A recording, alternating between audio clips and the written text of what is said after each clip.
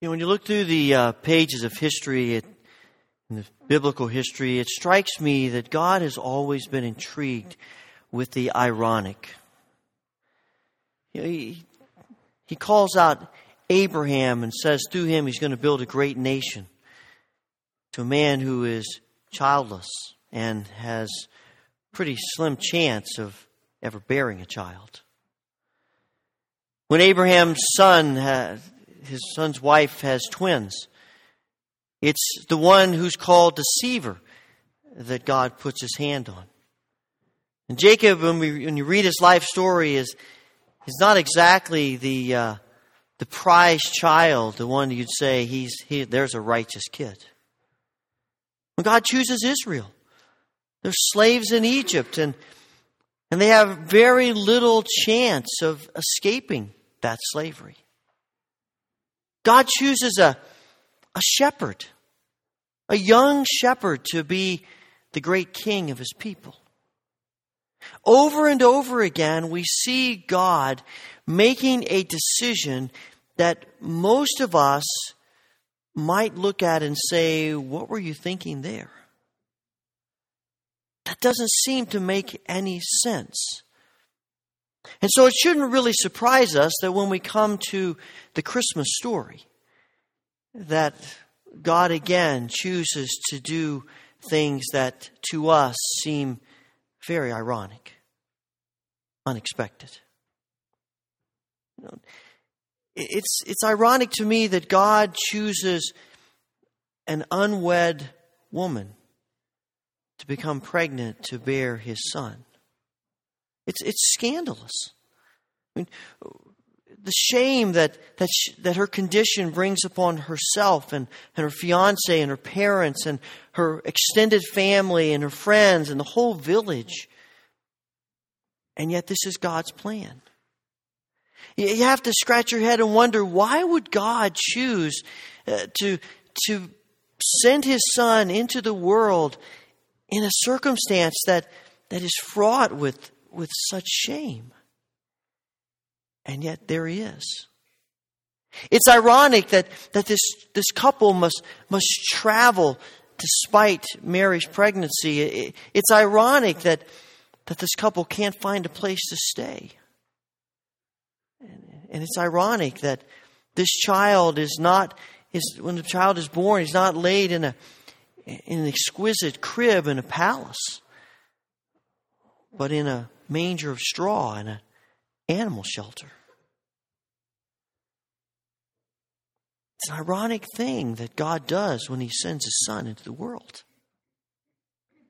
And then when it comes time to announce the birth of his son, to announce the coming of the Christ child, the announcement isn't given first to kings. The announcement isn't given first to people of wealth and influence and power. It's given to shepherds. It's given to these crude, what many people consider irreligious men who are out in the field one night just watching their sheep.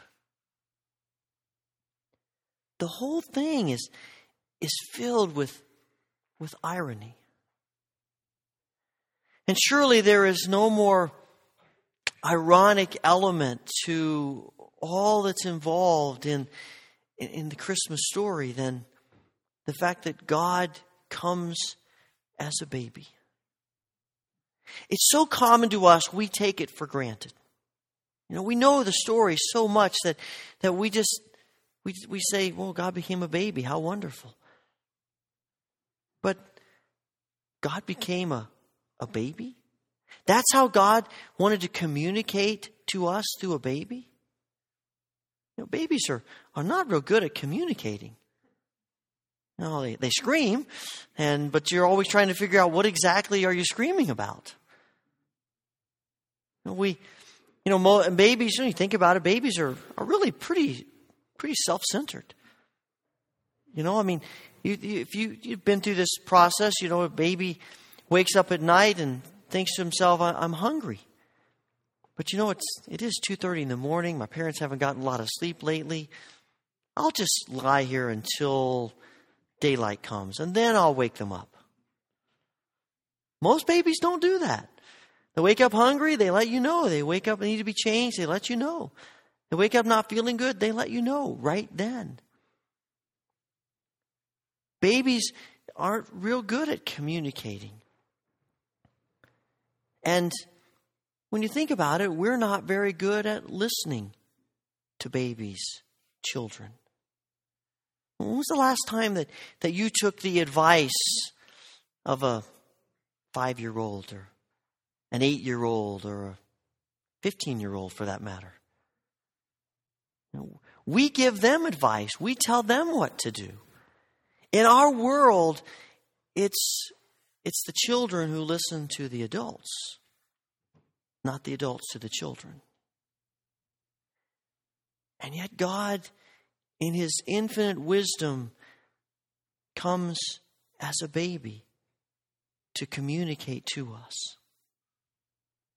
What irony. And that's really what God has always done, and I think God continues to do. This whole story of the coming of the Christ child is all about God's desire to speak to us in ways that we might not anticipate. In our world, it's the powerful and the influential and the wealthy who are the message bearers. But in the kingdom of God, in His meekness, this little baby is born, and as someone has said, a mule could have stepped on his head. How silently the wondrous gift is given.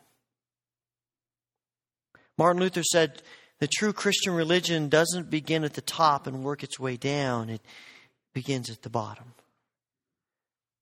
And I believe that God still likes to work through ironic circumstances. God still loves to work in ways that surprise us. God still loves to speak to us in unexpected ways. And I think we're going to be pretty frustrated with God and with life until we come to grips with that truth. Because we're looking for Him in the ways we think, not in the ways He thinks. In the kingdom of God, ultimate victory comes through losing, not through winning. You look at Jesus' life, and if you evaluated His life from the perspective of the way that we think, it's all loss after loss after loss. From the family into which He is born, and the place where He is born, and all throughout His life, and the people He hangs out with until eventually His very death. All of it cries out loser. But when the smoke clears, Jesus is the only one who wins. And I believe that God still wants to speak to us in these ways. God's ways for us are ironic because it's not the way we naturally think in this world. It's not the way we're trained to see and to live in this world. And we wonder why we have a difficult time following Him. We think God ought to go this way and that's the way we move, and all the while God is saying, no, I'm going this way. And we need to get in tuned to the way that He goes. When the time comes for God to act, when the time comes for God to put His finger on the life of people, to carry out His plans in this world, He's not all that concerned about titles or material wealth or social status or educational accomplishments or religious pedigree. He's looking for people who are open to Him. People whose hearts are ready for Him. People who are willing to walk where He walks and to do what He asks. And sometimes that's hard for us. I read about a guy who's a little 3-year-old girl, loved to sing Christmas carols, and she'd come to church and they'd sing, and she'd sing as boisterously as anyone. As she began to learn them, she would sing them around the house, and he loved to listen to her sing. And one day he thought to himself, she's singing a familiar carol, but something doesn't sound quite right. And so he listened a little more intently. And instead of singing "Away in a Manger," she was singing "No Way in a Manger." And he chuckled to himself, and then all of a sudden he was struck by the realization that maybe she put her finger on how we think about God.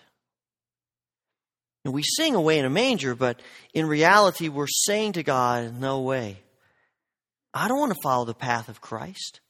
I don't want to follow that route that Christ took. A manger? No, I want a palace. I want big stuff. I want experiences with Christ that are exciting and flashy and grab my attention and tug at my emotions and do things the way I want to do them. But the reality is, often in the kingdom of God, He speaks to us most clearly and most often in the common things, with things we might call mundane things, just the stuff of life. That's where God lives and breathes and speaks to us and calls us. And all the while we're looking for things that are fascinating and exciting and flashy and big, and He's speaking to us and coming to us in the everyday moments, in the common things of life. And we need to see Him there. To see Him in just the stuff that we do. As God speaks to us when we're driving our car, cooking a meal, taking out the garbage, teaching a class, reading a book, just going about our business, that God wants to come to us and speak to us in those moments. And yeah, sometimes He does speak to us in those flashy times, and they're so invigorating that we yearn for those, almost like an addiction. But the truth is, God wants to hear Him in the common things of life, in the everyday things. One of my favorite Advent stories is written by the American poet Edwin Markham. It's about a cobbler in the olden days who had a dream one night that was so vivid that Jesus was coming to see him and visit him the next day. It was such a vivid dream that when he woke up the next morning, he went out early and cut some green boughs and decorated his little cobbler shop. He wanted to make it just perfect for such a noble guest to come. No one came to his shop except for an old man who was stood outside and asked to be able to come in to get a little warmth. And the cobbler invited him in and gave him a seat. And as the man sat, he noticed that his shoes were totally worn through. And the cobbler was touched, and so he went to the shelf and found a pair of shoes and made sure that when the man left that he was wearing those shoes. The afternoon wore on. Still no one came to the shop except for an old woman who was weighed heavy under a load of firewood. And he opened the door for her and ushered her in for some warmth and took the load off of her back. And in the course of their conversation, he discovered that it had been 2 days since she'd had a meal. And so he quickly gathered some food and made sure she had nourishment before she went on her way. As the darkness of evening was settling in, no more other visitors had come, but he heard a noise outside the door, and he went out, and there was a little child who was lost, weeping. He found out the child's situation and soothed him and took his hand in his and led him home. When he got back, it was dark, and he was sad. He thought to himself, I can't believe it. While I was gone, I missed Jesus. I missed Him. And as he was lamenting that, he was sort of replaying in his mind all of the events that would have taken place. The knock at the door, the latch lifted, the warm embrace. He would have kissed the hands that the nails pierced and washed the feet that the spikes had been driven through. He would have sat and talked with Christ.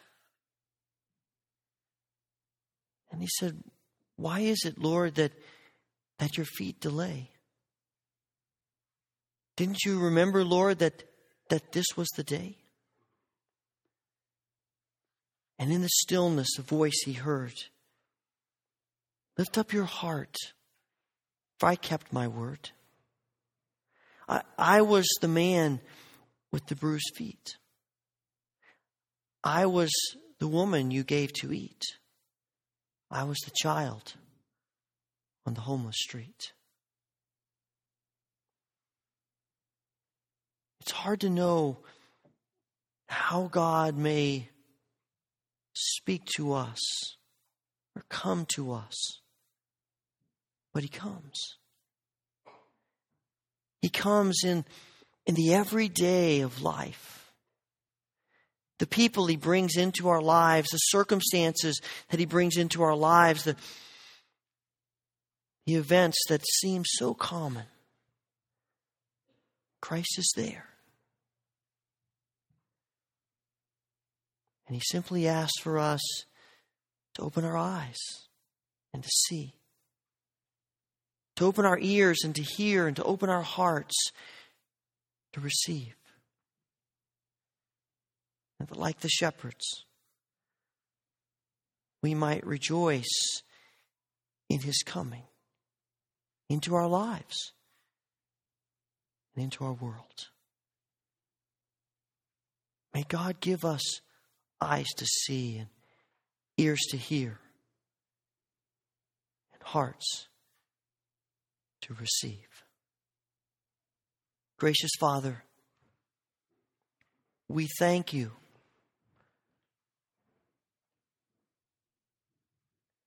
that You come in every moment of life.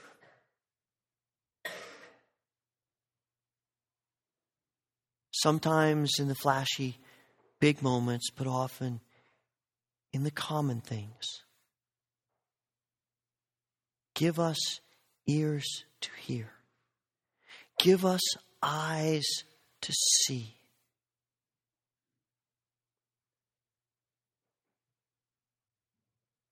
In the name of Christ Jesus, amen.